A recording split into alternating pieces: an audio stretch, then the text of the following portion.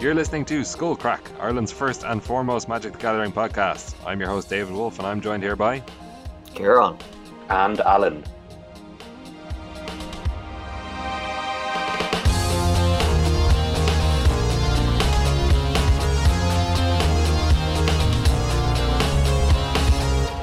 Alright lads, how's it going? Way, it's the podcast. Welcome to the podcast. How's it going? The boys. I every week I try to think of a clever answer for how's it going, but all I can think of is, it's going, David. It's going. You know believe how much it's going. Ah, God, the future of Magic Esports. Boy, is that going. It's going somewhere. What do you know about the future of Magic Esports, Al? It is not the past nor the present, but the future of Magic Esports. That's fair. Is Magic, is it going to kill Magic? No, Magic was dead when they got rid of the mana burn rule. Magic was never the same since. Sorry, yeah. Now, I saw a thumbnail of the professor from Tolarian Community College posted a video of like Magic is dead. But it was a satirical video. I didn't bother clicking on it, so obviously I can't touch it. But I'm fairly sure before he was a serious proponent that mana burn was good for Magic the Gathering. Just pointless rule, isn't it? That's just an incorrect opinion, in my opinion. Well, we all know about your opinions, Al. They're a bit out there. Yes, they are. Do I have any ridiculous opinions right now? I do not, but I have many opinions about future of esports. Yeah, me too. It's too long. I mean, the internet is full of these opinions, and we're a few days out from the announcement now, so a few days out? I think that usually means before. We're a few days past the announcement now, so there's been lots of time for everybody's takes, and both considered and not considered. And yeah, this is our take. RoboCop was the best movie of the 20th century. That's I'm gonna have to disagree with you there, but anyway, okay. So we have the future of Magic Esports announcement, as we have not so subtly alluded to, and that is going to be pretty much the main topic for the show today. We might delve into a little bit of standard, what we've been playing, as I have the Arena MCQ coming up in just over an hour from the recording of this podcast. We'll probably talk about it later, but do you have a deck locked in yet? Yeah, Nexus. Okay. Let's see if you can change your mind before the tournament starts. No, I'm all with it. I'm a Nexus proponent for sure. Okay. Yeah, I think. Please don't cast doubt on me, because then I'll just switch to terribly. No, just play Nexus. It's great. Yeah, I think you can't go wrong. All right. Okay, so future of Magic Esports. I don't think we need to spend a lot of time running down the announcement, because anybody who cares about it has more than likely read it already. I think it's fairly complicated and like multi-layered, but I guess the first thing that I want to talk about is just the fact that it's like appreciated that they've communicated with us and actually given us like not 100% of the details, but pretty much this is like the shape of Magic, of competitive Magic, and most of the questions are answered and people feel like, okay, here's a thing that I can aim for now. There are some gaps, but just this method of communication is a huge improvement over literal radio silence for the last 6 months, or like announcements of announcements, or half measures for the last basically 2 years. So would you agree with that? Yep, totally agree. I was very... Absolutely. Considering this was like a very general announcement, the future of esports just sounded like very sort of high level stuff. I was really surprised with exactly just how much information we got, and the fact that it went down to the level even of like regional qualifier, like PPTQ style qualifying events, and what local shops can do and stuff like that. I was really, really happy with that, because I thought that was something they were going to push out even more, even if they had the rest of this announcement in there. Yeah, and this article is absolutely massive, and I think part of the reason why it's so massive is that these changes really benefit everybody. Everybody from people who are involved in the games in so many different ways will benefit from this in so many different ways, and all of it is covered here, which is really good. I wouldn't say it's like without negatives, so I wouldn't say of course, absolutely benefits everyone, but I think it's definitely a step up from what we had, which was very little and almost no communication, and very unsure about like Wizards' intentions and how they were determining things, etc. So maybe we can talk about each aspect of it separately. So if I go to the article here, so at the top of the page they give here are the headlines of what's coming. The Magic Pro League has a clear path to pro with the addition of a new Rivals League. So how do you guys feel about this? So the Rivals League is basically a league underneath the MPL, which will work on a relegation and promotion system, similar to other like sports or esports. And I think this was pretty much a no-brainer. Obviously, at some point they had to detail how it would be possible to enter the MPL or leave the MPL in the future.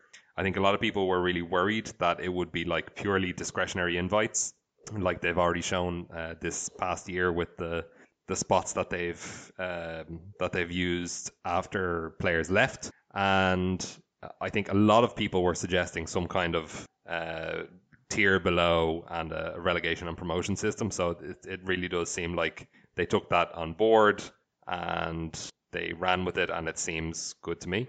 Yeah, I really like this because I think now that you mention it, I guess maybe this was always intended to be announced later on, but they didn't expect so many people to leave the MPL because I guess all of those people who left the MPL were quote unquote surprises. I think a big question mark was how do you get on.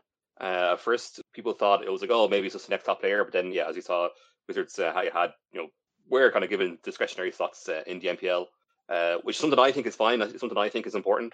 Well, I think that does create a more uncertainty as to what you actually need to get in to the MPL. I think this Rivals League is a very great way of kind of combining discretionary slots with tangible quote unquote achievement based ways of getting into the MPL eventually. Yeah, I definitely agree. I think so the problems with the MPL this season were everyone, like all the kind of mid-level pros were very annoyed, and people who aren't pros but have aspirations to be pro, which is really what they're trying to sell here. There was no way, even if you won a pro tour, are you getting in the MPL? It doesn't seem like it always, so people just had no idea what was happening. So it's really nice to have that laid out, and also the fact that it now gives stakes for the MPL. Honestly, I didn't bother watching any of the MPL weekly streams, even though I should be the key audience for it, because at first I didn't know what they were playing for, so I wasn't interested in the stakes. And then when they announced that you just get a buy into day 2 of the next Mythic Championship, I was like, well, that's not really too exciting either. Like, these guys are already in the MPL, they're already making a ton of money, so making a little bit more money from one Mythic Championship for winning their division or whatever is not particularly interesting to me either. So I think it's really nice now to have the stakes where you can get demoted to the Rivals League or knocked out of the MPL, and there's people that are going to be battling to try and get in and knock you out. I think just makes the whole thing a lot more exciting, like it does in regular sports, as you said, Wolf. And yeah, I just think it's nice, and it also gives people at lower levels a much clearer path of someone could just spike a few tournaments and end up in contention to get in the Rivals League, from organized play and stuff like that. Whereas realistically, that was never going to happen if it was just straight to the MPL was the only option. Yeah, definitely. I think it's similar to a point Dave C made while on stream during, it was one of the Fandom Legends, that weekly tournament. He was saying it's almost like something I agree with, that the Fandom Legends tournaments are almost better to watch, more entertaining to watch than the MPL League, because in the Fandom League you're seeing kind of great titans of the game playing against small streamers with modest followings, and you're kind of seeing people kind of really fight for a big win, or kind of really fight for a win against these big players. Whereas in the MPL it's almost like very kind of, it's just like a very static way of playing, when it's just you have all these pros playing back and forth for a prize that affects nobody really. That really affects nobody outside of the MPL. Whereas this kind of just changes the stakes so much, and this now allows, like I said, you're seeing MPLs fighting for their position on the on the league, on rivals fighting to get in, create a very interesting dynamic. It'll be great to watch. Absolutely, yeah. Yeah, and there are the size of the MPL is going to be reduced down to 24, and basically a third of them will potentially drop out every season, and they're going to move to a mid-year season. So the season's going to end and begin in August. So that's when relegation will happen. They will go through an MPL gauntlet to potentially try to win their spots back, and they're going to be in that gauntlet, which is obviously some kind of tournament series or a single tournament. We don't know specifically yet. They will be in that gauntlet with rivals. So the rivals will be trying to take the spots from the MPL players who just kind of have quote unquote fallen out, but maybe they can win their spot back. So that gives opportunity for cool stories. And yeah, I think this is cool. The Rivals League will be lower paid, lower appearance fees, and not qualified for like everything, whereas the MPL is qualified for everything. And the Rivals League was also going to have 6 discretionary slots. I think that's fine for inclusion or whatever. Again, we don't know why or how they're going to use or decide to use these slots. But it is nice that they're like, hey, this is the exact number of discretionary slots. We're going to use them for whatever we want. Again, it's unfortunate that we don't know the criteria, but whatever. I assume they're going to use it to promote diversity and hopefully not just put in the top streamers, because that just makes everyone feel bad. Diversity is much more appealing thing to use those slots for. But that said, I think it would be maybe more interesting to, I don't know, promote or create special leagues for diversity, like maybe like a women's only league. I don't know if I don't know if that's a bad idea, or like me suggesting that is sexist or in some way, but like maybe there could be a special league with a slot reserved or some number of slots reserved for the winners of those leagues, like a women's league, like a non-white, non-male league, a league for, I don't know, people from certain geographic regions. Yeah, I think it's like it's complicated. I think the idea of like having a women's only league or whatever is fine. Like that's what they do in chess, for example, which is obviously all the women are allowed to enter all the other tournaments as well.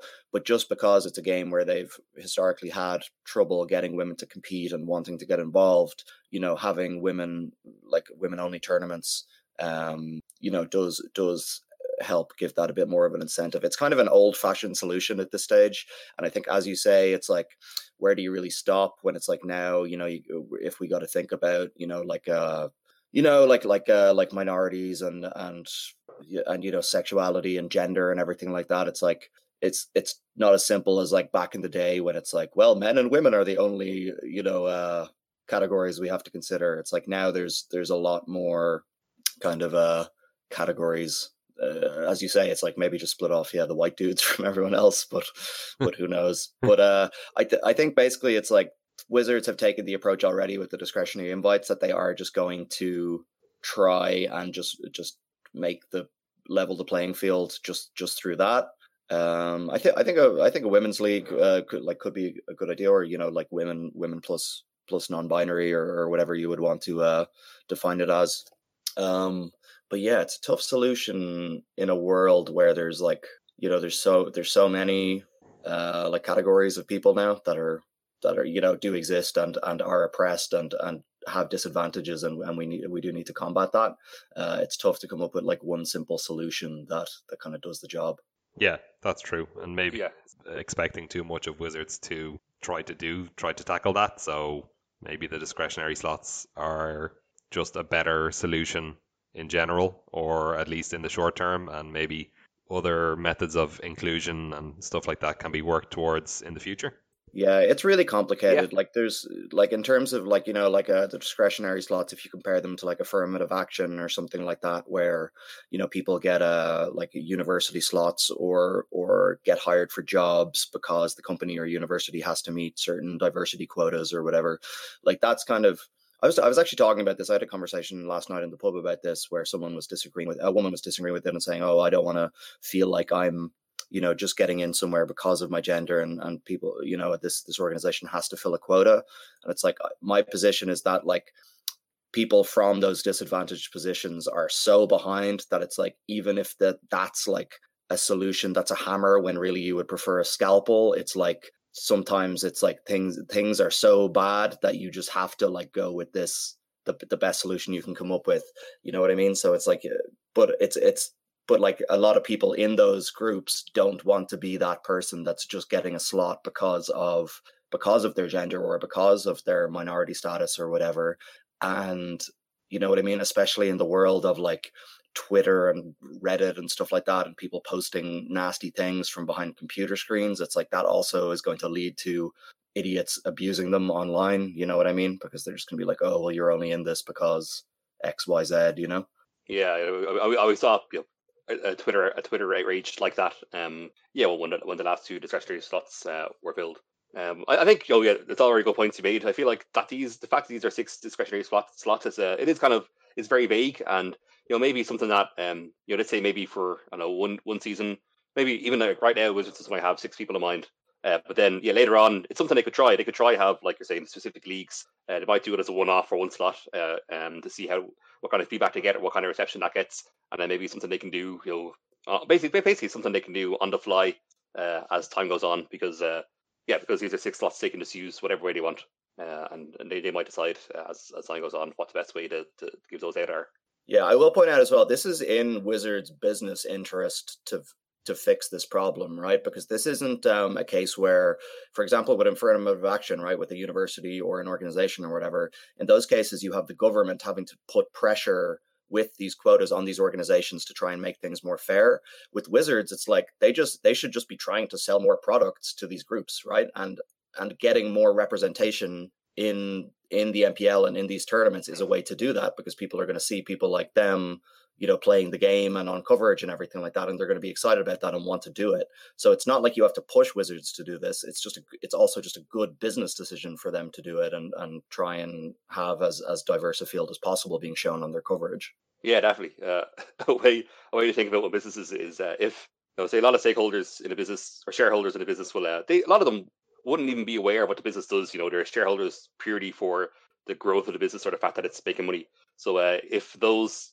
quote unquote blind shareholders are also, if this is also in the interest of those blind shareholders who may not even know what Magic the Gathering is, then it's definitely a good decision to make if it even benefits people so far root for the game. Yeah, exactly. And we know that those players are there. For example, it's I think they have stats that 30 something %, I think, of Magic players are women, or maybe close to 40%, but definitely less than 5% of competitive players are women, So yeah. Women are playing Magic. They're just not transferring to wanting to play at this competitive level. So it's that, it's not like you even need to find new customers. You just need to convince them that this aspect of the game is worth their time and get them invested in it. Yeah, definitely. Yeah. So it's like a whole other market that they haven't fully tapped into yet, and this is a very good way to try and tap into that. Yeah. All right. And I think generally, you're better off trying to appeal to a business's sense of making money than of doing the right thing. Although I do think that Wizards do have, for a profit-making company, probably better ethics on that stuff than a lot of companies, just because they're tapped into kind of a younger crowd and kind of the alternative gaming scene and stuff like that.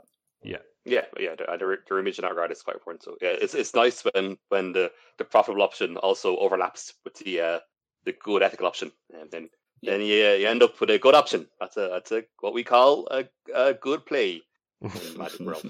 All right. Okay, so that's the top of the game. That's the MPL and the Rivals League. And then a little bit down from that, we have the Pro Tour / Mythic Championship, which is kind of, well, that's what we would have considered at the top of the game before, but it's kind of just a rung below the top now. And also, it's gone. There's no more Pro Tour, no more Mythic Championship. So the Mythic Championships on Arena are going to continue, but they're going to be going to the Mythic Invitational name. And they're going to have discretionary slots like the Mythic Invitational did originally. And in tabletop, the Pro Tour or the Mythic Championship is being replaced with the Players Tour, which is a regional tournament that is, again, it's invite only. You still have to qualify through PTQs, local PTQs, and they will be region locked. Or not region locked, but regionally held. So you qualify for the one in your region, but you could go to another one if you want to. And there's going to be 3 per season, as far as I believe, and or 3 per season. And so it'll be in the Americas, in Europe, and in Asia Pacific. And the top performers from those get to go to the Players Tour Finals, which is, guess, a level above a Pro Tour now, or maybe it's equivalent to a Pro Tour, but it's a much smaller tournament. It's probably, I think it's 128 players. and 128 players. Okay, it'll be top finishers from the Players Tour based on record, top finishers from previous Players Tour finals, all 24 MPL players, each Grand Prix winner in a qualifying season. So it's approximately 120 players, and they have a bigger prize pool, so it's much more profitable for each individual person. So yeah, and obviously the path to qualify for these will be through Players Tour qualifiers, PTQs, WPN qualifiers, which I'm not really too sure on the difference between Players Tour qualifiers and WPN qualifiers, other than one of them has a minimum number of players, like it has to be 128 players minimum, and it has to be a premium WPN store. So yeah, anyway, this is the new path to competitive Magic and the Pro Tour, or the Players Tour as it's now called.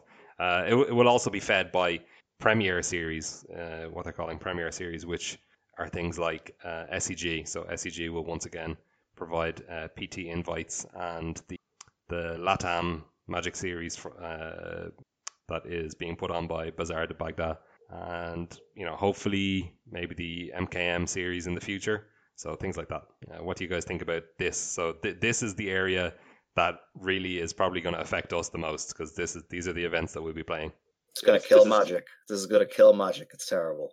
This is going to kill Magic that we've known for the past year. The Magic we've known for the past year was not good, so this is going to kill not good Magic and replace it with good Magic. Exactly. We got PTQs. Thank you for interpreting, Al. That is exactly what I meant.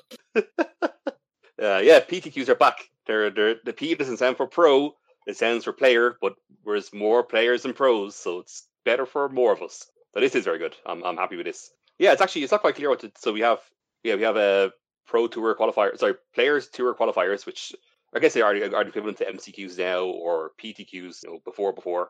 Then yeah, I'm looking at this now as well. It's not quite clear what WPN qualifiers are. If that's like a rung below PTQs, is that filling the same kind of role as PPTQs before? I'm sure we'll find out soon, but it's not. From what I can see here, I don't think it's quite clear. Well, there's no PTQs for people to qualify for PPTQs to exist, right? Well, I suppose using that terminology, PTQs are replaced by PTQs. Yeah, but you don't have to qualify for them. Yeah, you can just go to a PTQ. So so I'm saying the WPN can't be preliminary because there's nothing for them to be preliminary to. You know what I mean? So I assume they are also straight qualifiers to the Players Tour. Do we have details on that? I don't know. That's the only thing that makes sense to me. Yeah, it's not. It's not quite clear here yet. Control F search. Well, hold on. The description. Oh, it looks like The description in the article says that the Players Tour qualifiers will be single-day tournaments similar to the current MCQs. So that they're going to continue being PTQs. So you will call them PTQs. They will be PTQs. Single day. Everybody shows up. It's big. You play it. The winner goes to the Players Tour. The WPN qualifiers, it says, WPN stores will have the ability to run their own qualifying tournaments. There will be multiple structures available to them, including a multi-day structure with feeder events that we expect to be popular. So that sounds like they're going to have, let's say, flights on the Saturday, flights of maybe 16 players or whatever, and then the winners of those essentially top 8 on into the next day, or maybe more than 8, I don't know, and you can have a second day. And in the PTQs, everybody gets the promo card, which is Cryptic Command. And in the WPN qualifiers, the store gets 32 promo cards. But I don't really understand the difference here between, it says PTQs similar to the current Mythic Championship qualifiers, and then for WPN qualifiers it says WPN stores will have the ability to run their own qualifying tournaments. I mean, isn't that what the PTQs were before anyway? Don't they run their own qualifying tournaments? Yeah, I guess they're just stating, I guess it's the PTQs are just going to be sort of all the same work, all the same way. They're going to be the GP style ones.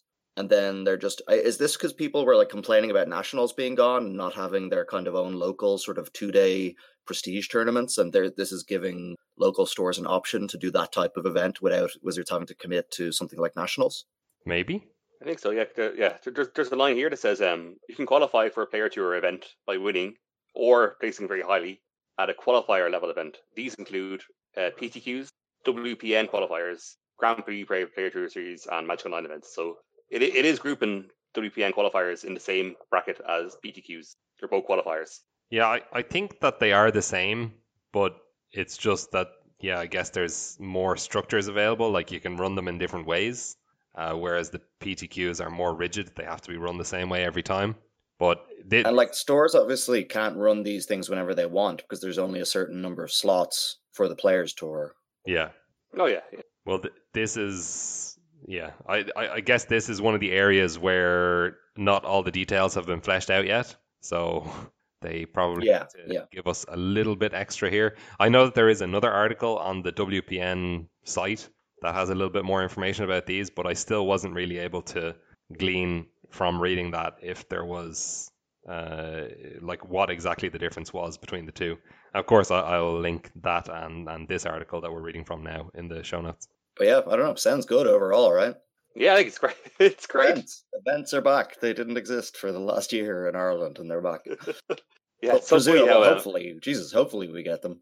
Yeah, I suppose it's. I'm on this other article up here, but I mean, yeah, for the PTQs or the other qualifiers, you need to be Premier Store. At the moment, there's no Premier Stores in Ireland. The criteria to for a store to become the Premier WPN store is quite high. We'll see. Yeah, like I'm not sure. Like if the PTQs are continuing as normal, then I guess Ireland doesn't get any of those. Continues not to get those.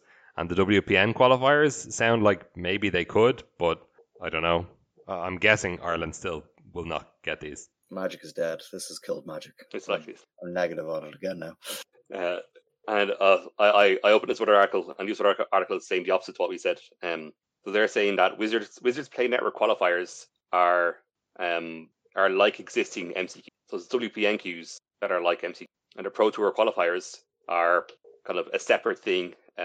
Where WPN members and other organizations can run PTQs, can license a package from Wizards that includes all that stuff. So MCQ equals WNPQ, and Qs are different. But in the main article, it says the opposite of that. That PTQs are like the existing MCQs, and WPN qualifiers are a new thing. Oh no. Okay. There's some conflicting information here. Okay. All right. Well, again, we can't really give too much of a verdict on this without more details, I think. But it seems fine. It seems like the same system that we had before, like not the PPTQ system, which obviously was better for us in Ireland because we're a small community. But the PTQ system seems to be pretty much the same, with the opportunity for more events, which is always good. About Grand Prix now qualify the top 8 into the regional Players Tour, the RPT, and qualifies the winner into the Players Tour finals. So there's now a big disparity between the winner and the second place of Grand Prix now. So I think that Grand Prix kind of are on a similar level now to, I feel like, these PTQs. I mean, we were already feeling that. We're already saying that Grand Prix were glorified MCQs. And I think this kind of solidifies it even more, except for the fact that the winner gets a much better prize. Yeah, I think this actually brings back a lot of prestige to winning a Grand Prix, which is nice. Yeah, before it was like, you top 8, you won it, whatever. Like a lot of the players are probably splitting the prize in the top 8 for the most part anyway. Where this actually makes it like all to play for in the top 8, which is nice. It'll make GP coverage, more exciting. GP coverage. Yeah, I presume we'll get more of that now if they're more prestige events. Yeah, hopefully. Well, yeah.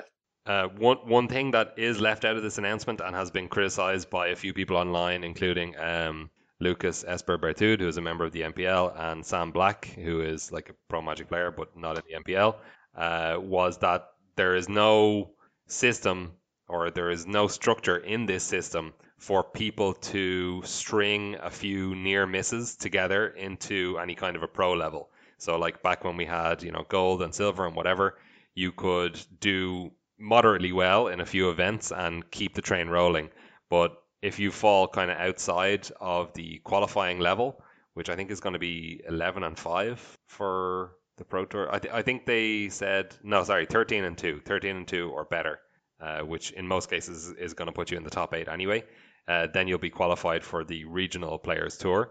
And yeah, there doesn't seem to be any point system so far. However, on Twitter, after this announcement, the Magic Esports account did say that they are planning a system where people can kind of chain a few near misses together. So that's good that they're aware of that, and they're going to do something to facilitate that.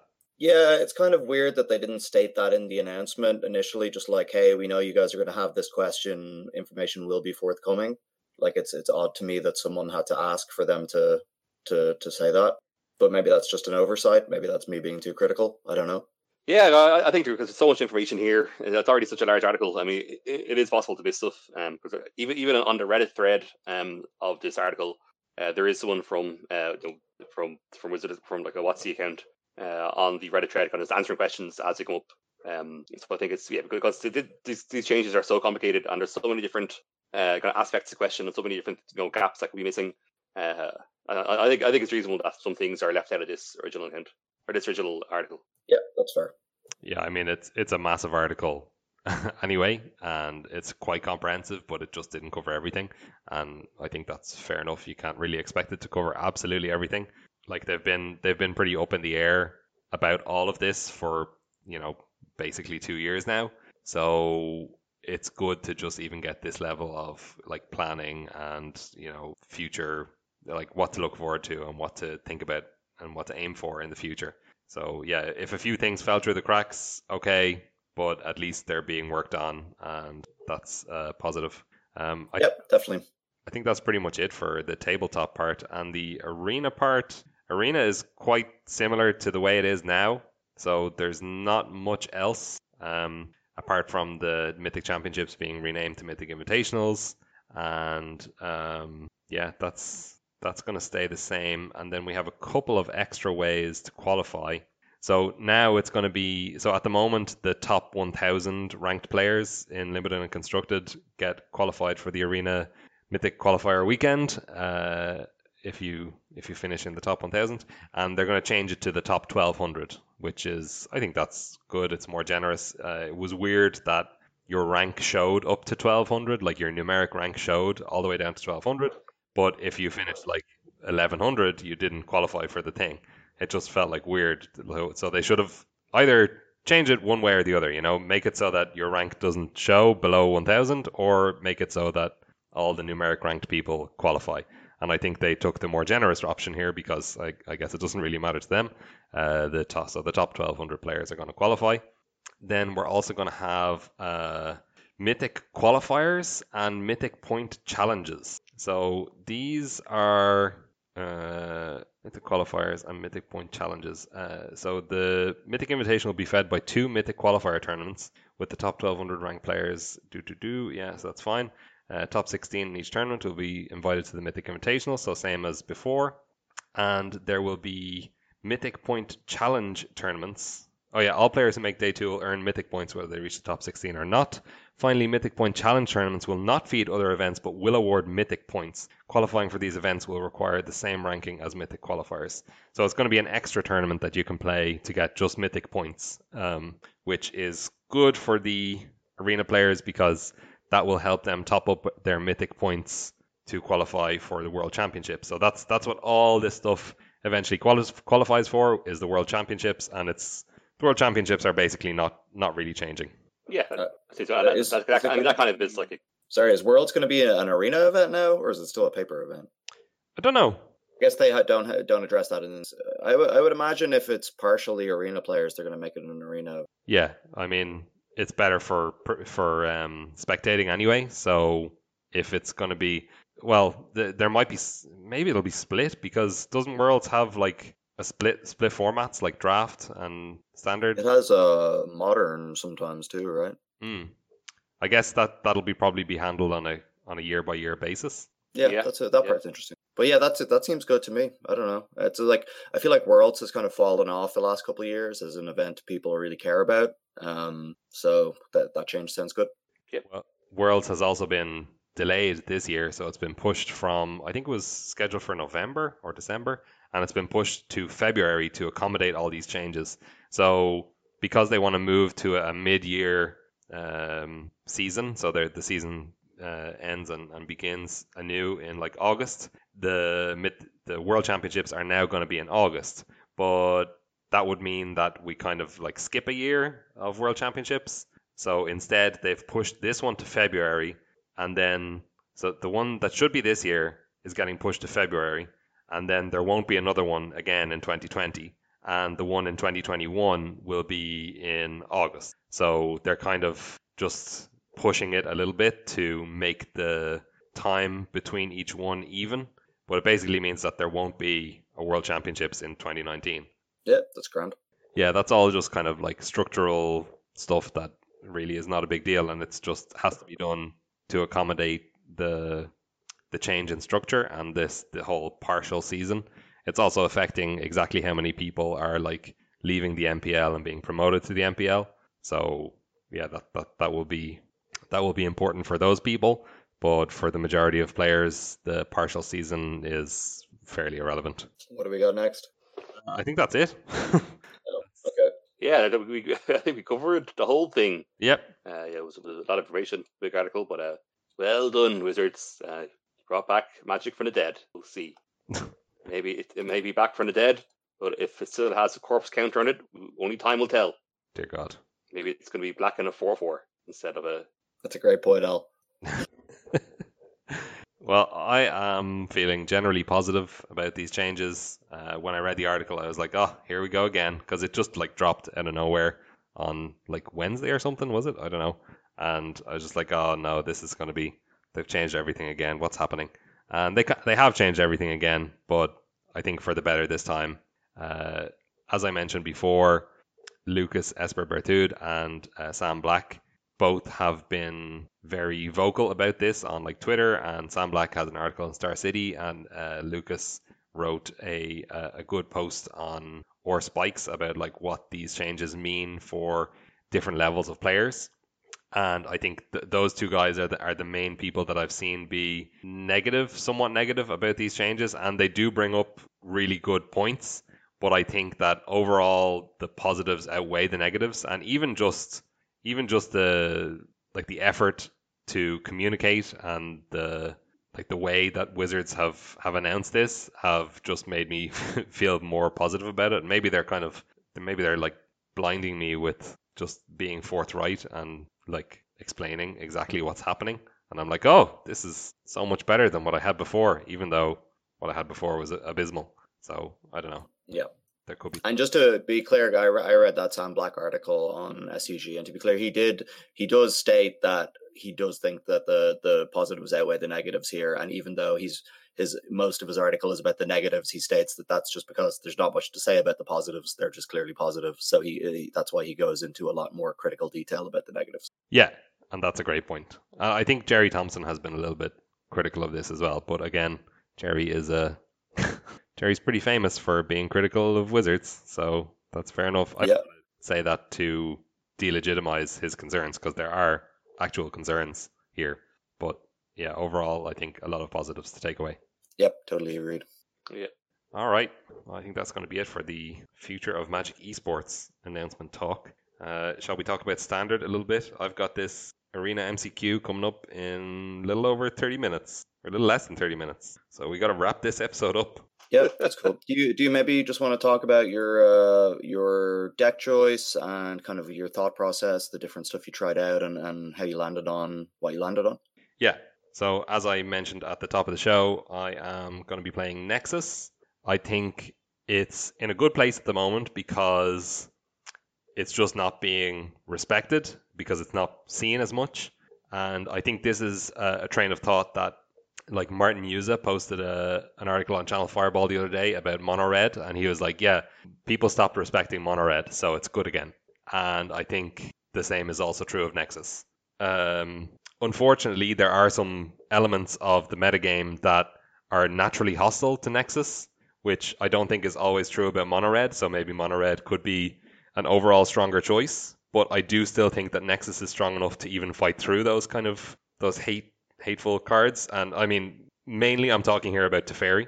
There are, what I would say, 3 popular decks that a main deck Teferi, so you have to have a plan for the Teferis in the main board.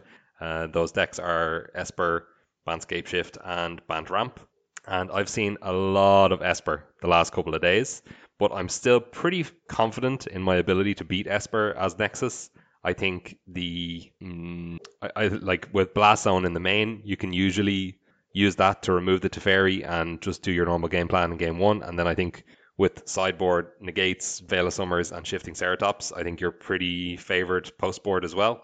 Oftentimes they just don't have a lot of answers to the Ceratops, or if they do, those answers will allow you to do your other game plan as well, which is like let's say they have a Despark or a Noxious Grasp for the Ceratops, then you'll be able to play your Tamiyo and get value off Tamiyo that way.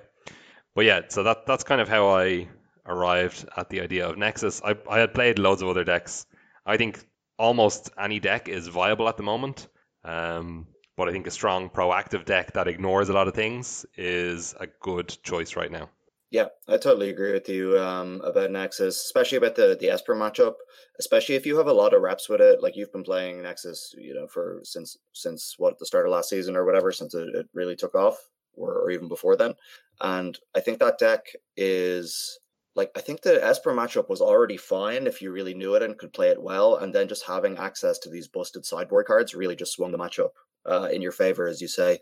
So there's also the fact that I think a lot of people playing Esper at this MCQ might not be all that experienced on it. They might just be going back to it now because it's the kind of the trend has swung that way and people are saying Esper is good again and stuff like that. I think people get really taken in by that. And so there might be a lot of people playing it just because they think it's a good choice and not because they really have all that many reps with the deck, or at least they haven't played it in probably a couple of months. So I don't really understand the love for Esper at the moment. I haven't had any trouble beating it on the ladder with a variety of decks. And yeah, I think it will show up in good numbers, but it's not going to be a problem for you. Yeah, I agree, definitely. Yeah, it definitely seems like a good choice for this weekend for all of those reasons. And yeah, and also like I was saying before, it's like when people no longer respect mono red, it's like that kind of manifests as them not having specific sideboard cards for mono red. The kind of sideboard cards you might have for something like vampires will overlap with what you need for mono red. Whereas if people don't respect Nexus, it's like because Nexus is such a linear, specific strategy. If you don't respect that, if you lose some respect for that, then you have very few ways to actually combat it. So I think it's a very good choice. Yeah. Yep, totally. I think there is some overlap between Nexus and some other decks. Like, for example, if you're playing against blue-black decks like Esper, a lot of them now have several copies of Unmoored Ego in the sideboard to combat Scapeshift. So usually, I think it pretty much is Esper's plan that they need to cast 2 Unmoored Ego against Scapeshift, because they need to cast one to get rid of the Field of the Deads, and they need to cast the other one to get rid of Hydroid Crisis, and then they can just win. So they're bringing in multiples, and they can use it against you to take away your Nexus of Fate and to take away whatever else as well. But obviously Veil of Summer is good against that plan, but that doesn't work when they have Teferi out. So you certainly can lose that way, but my sideboard plan involves bringing in basically everything. I usually side out, obviously, my Root Snares. I often side out all my Growth Spirals, especially on the draw, because I think you don't really need that velocity. And I sideboard out maybe a couple of Chemister's Insight because they're more expensive. Sometimes I sideboard out Opt, sometimes Chemister's Insight. I prefer to sideboard out 1 or 2 Chemister's Insight, even though they're good against Esper, because they're more expensive. So the opponent is more likely to have either Teferi or Narset down before you cast the Chemister's Insight. So sideboard out some combination of those things. Bring in 4 Veil of Summer, 2 Negate, 4 Shifting Ceratops, and 2 Ooze. What's it called? Biogenic Ooze? Yeah. And yeah, that's basically my plan post board. Of course, it's not great because, again, Noxious Grasp, Despark, they hit some of those things. But you can just overload them, and you can catch them with their pants down, metaphorically speaking. Like if you have a Shifting Ceratops with haste and they just don't have a removal spell, it's going to win you the game very, very quickly. A lot of decks are, for some reason, I'm seeing a lot of Esper control without hero, and a lot of the Esper decks are removing things like Oath of Kaya. They're removing Basilica Bellhaunt, and they're putting back in Narset. and a lot of them have Liliana as well. So Liliana is absolutely atrocious versus Nexus, and Narset is very good. I've been under, several games the last couple of days. I've been under Narset and Teferi at the same time, and that is not a good feeling. But like one blast zone gets you out of that situation. So if you can play around it, you can play smartly and still win from that position.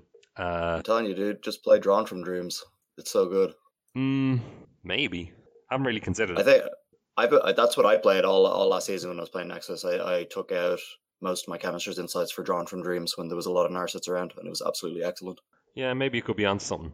I don't know. Just try maybe just one copy as an out. You know what I mean? When you've got your Azcanta up and running and you need extra cards, just drop one Chemisters for one Drawn from Dreams in the main. Yeah, that's a good idea. Because a lot of the time against me when an opponent resolves Drawn from Dreams, I'm like, oh, there's very little way I can win now. So selection. So maybe it's one off sounds right. Yeah, true. So yeah, I think it's a strong deck, strong proactive plan that can race aggro decks in game with Root Snare, of course. So like I think you're pretty even against Vampires game 1. You're probably a slight dog. Oh my god. Sorry, something's bad here. Never mind. Keep going. Sorry. You're probably a slight dog to something like Jund Dinosaurs just because they get so big so fast, and you're pretty much committed to Root Snare from like turn 3 onwards, maybe.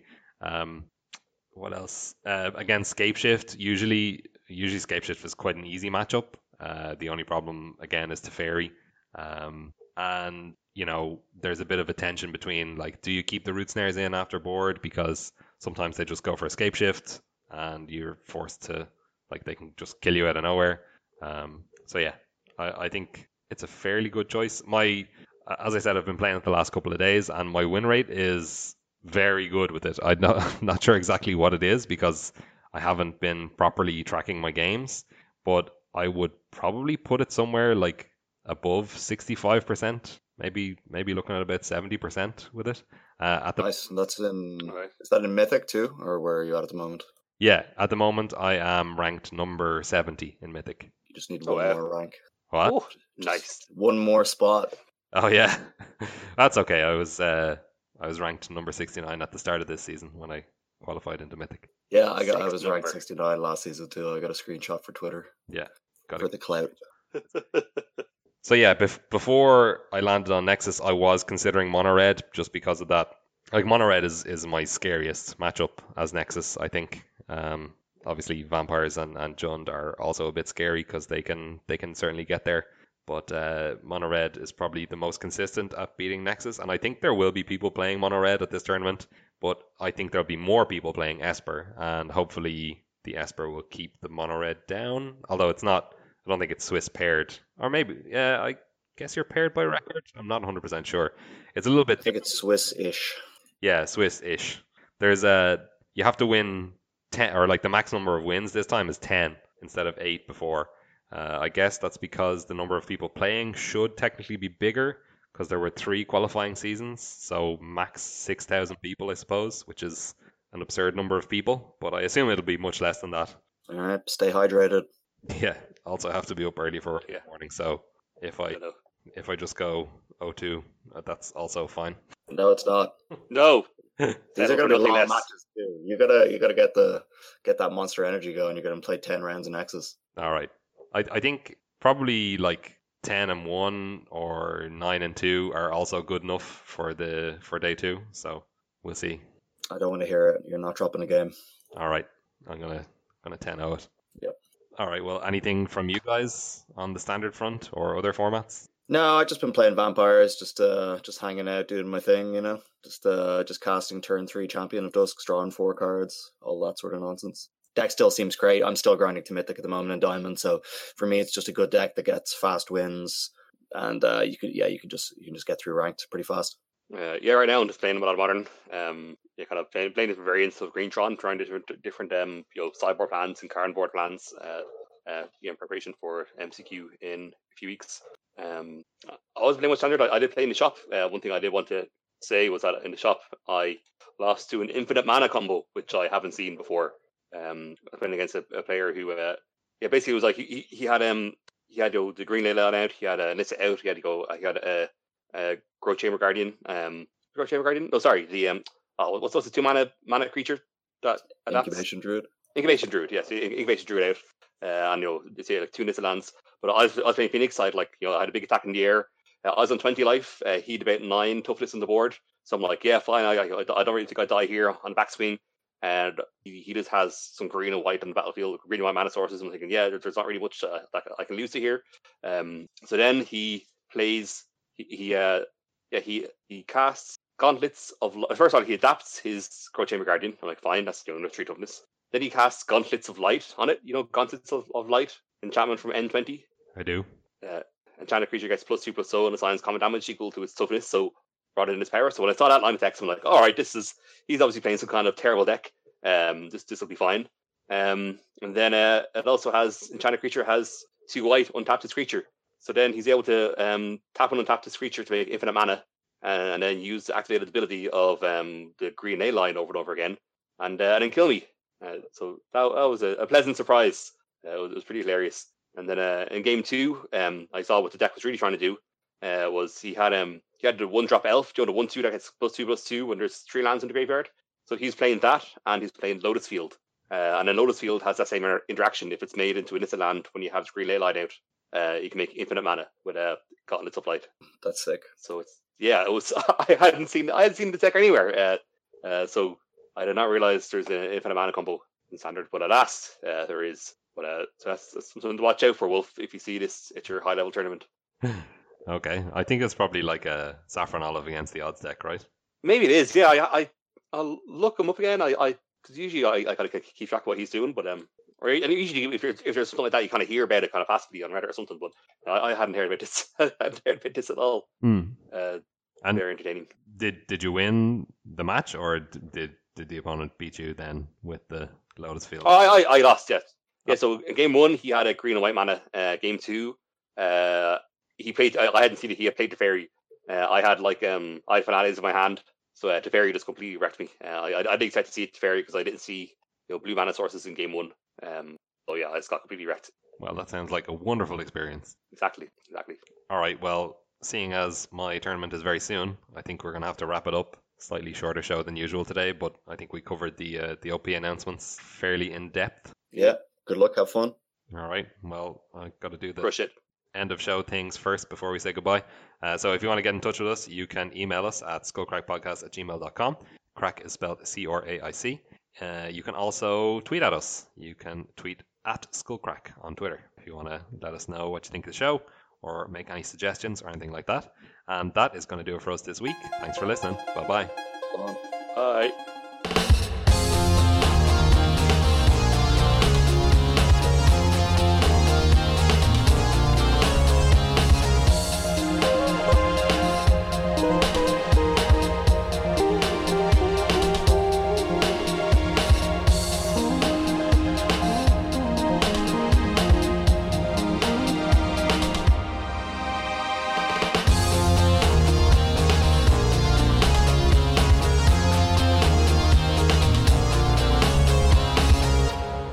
Okay, we are back with some more extra turns, and last week, the Harrison certainly got harried by Kieran's questions.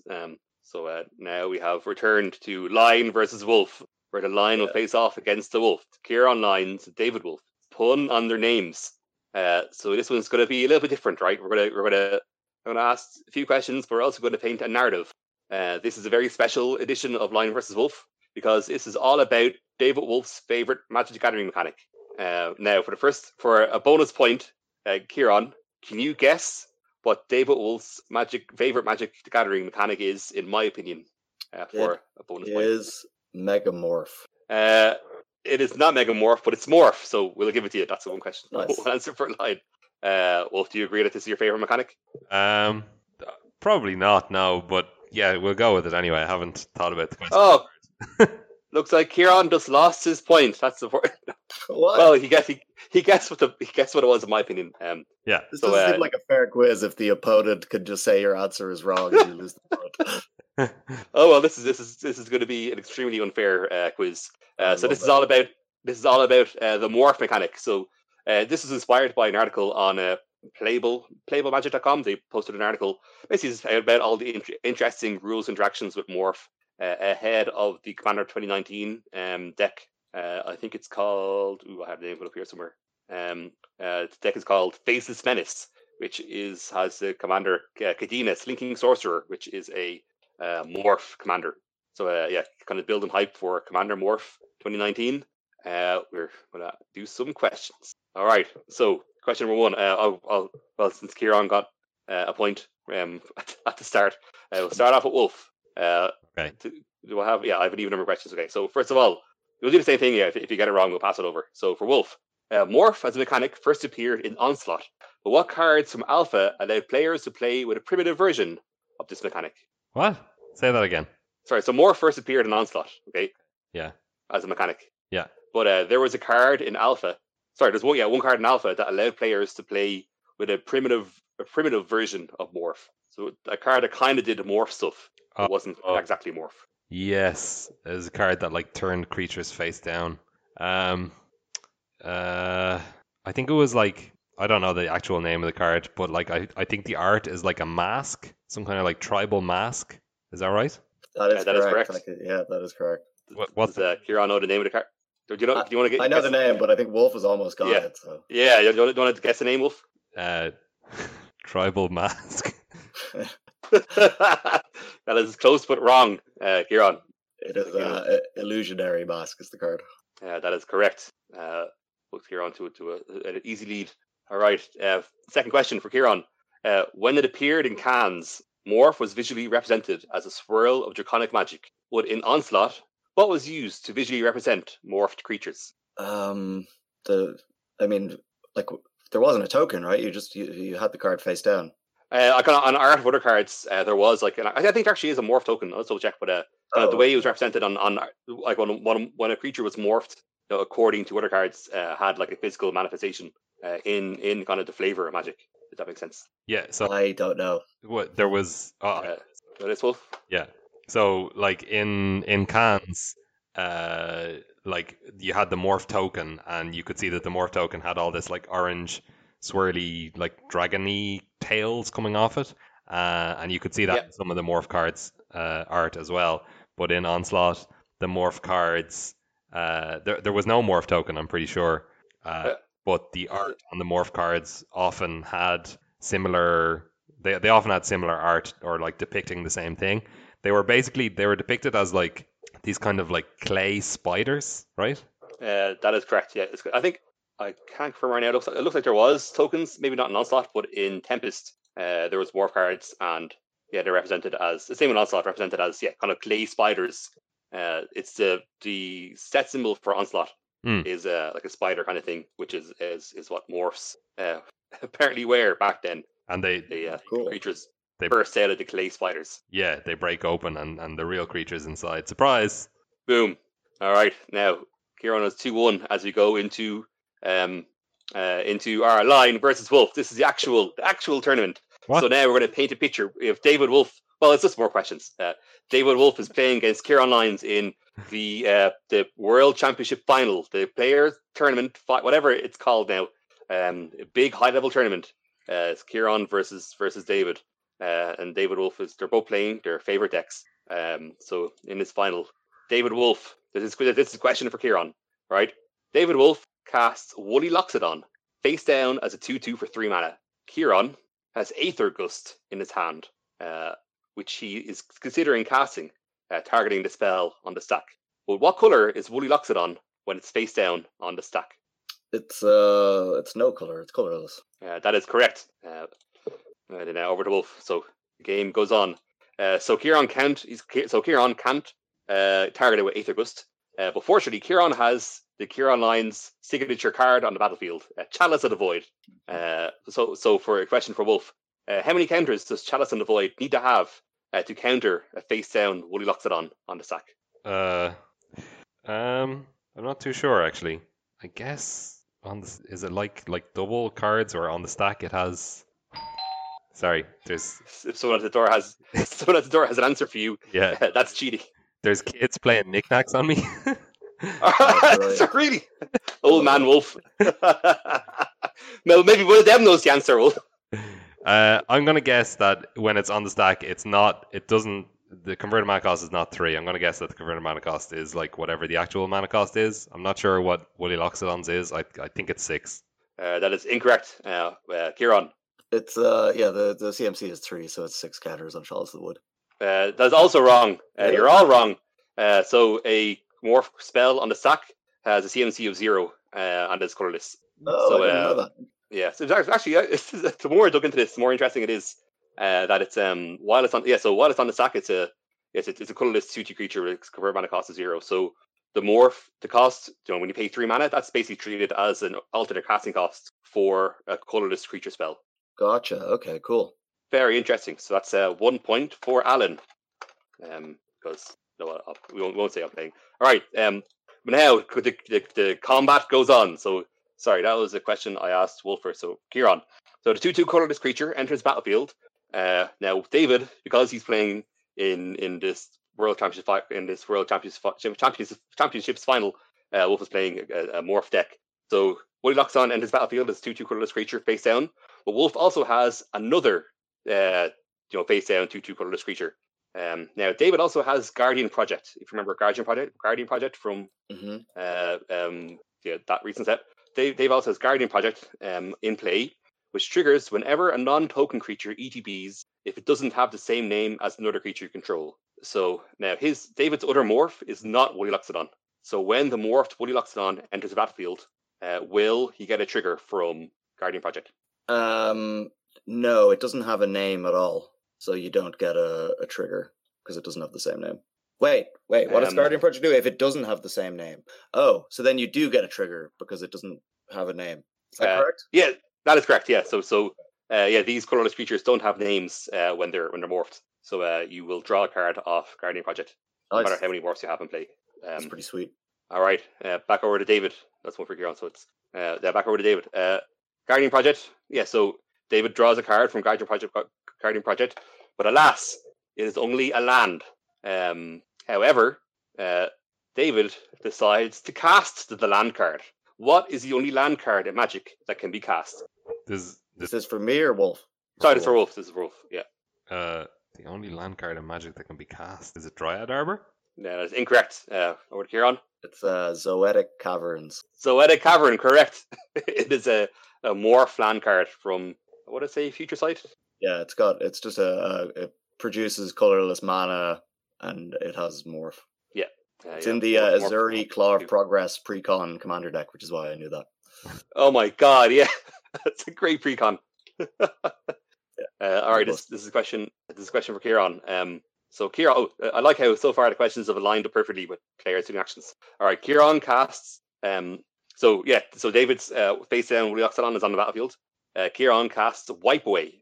Wipe Away is the split second bounce target permanent card. So Kieran casts Wipe Away on David's 2/2 creature. So now, as the spell resolves, David has to do something to avoid a judge call.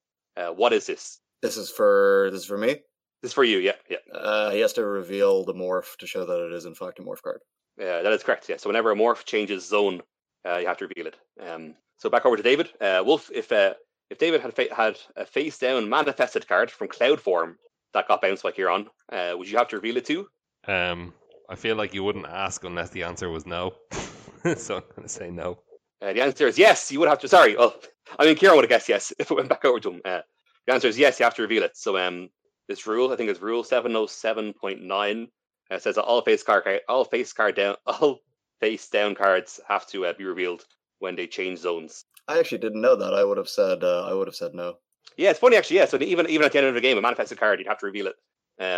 Even though, yeah, it still can be any card. I noticed I'm learning so much from this. All right, back over to Kieran. So same question again, but now if you're targeting a 2/2 colorless creature produced by Ugin the Ineffable, and you bounce that, what happened?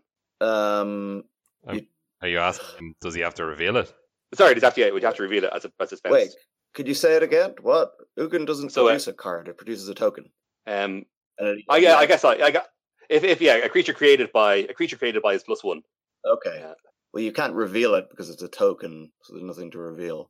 Yeah, so you basically got the question. Got the question right. Okay. I guess kind of. So Ugin Ineffable kind of gets around. So yeah, manifested cards kind of still abide by this rule that you have to reveal face-up cards, even though manifest card can be any card.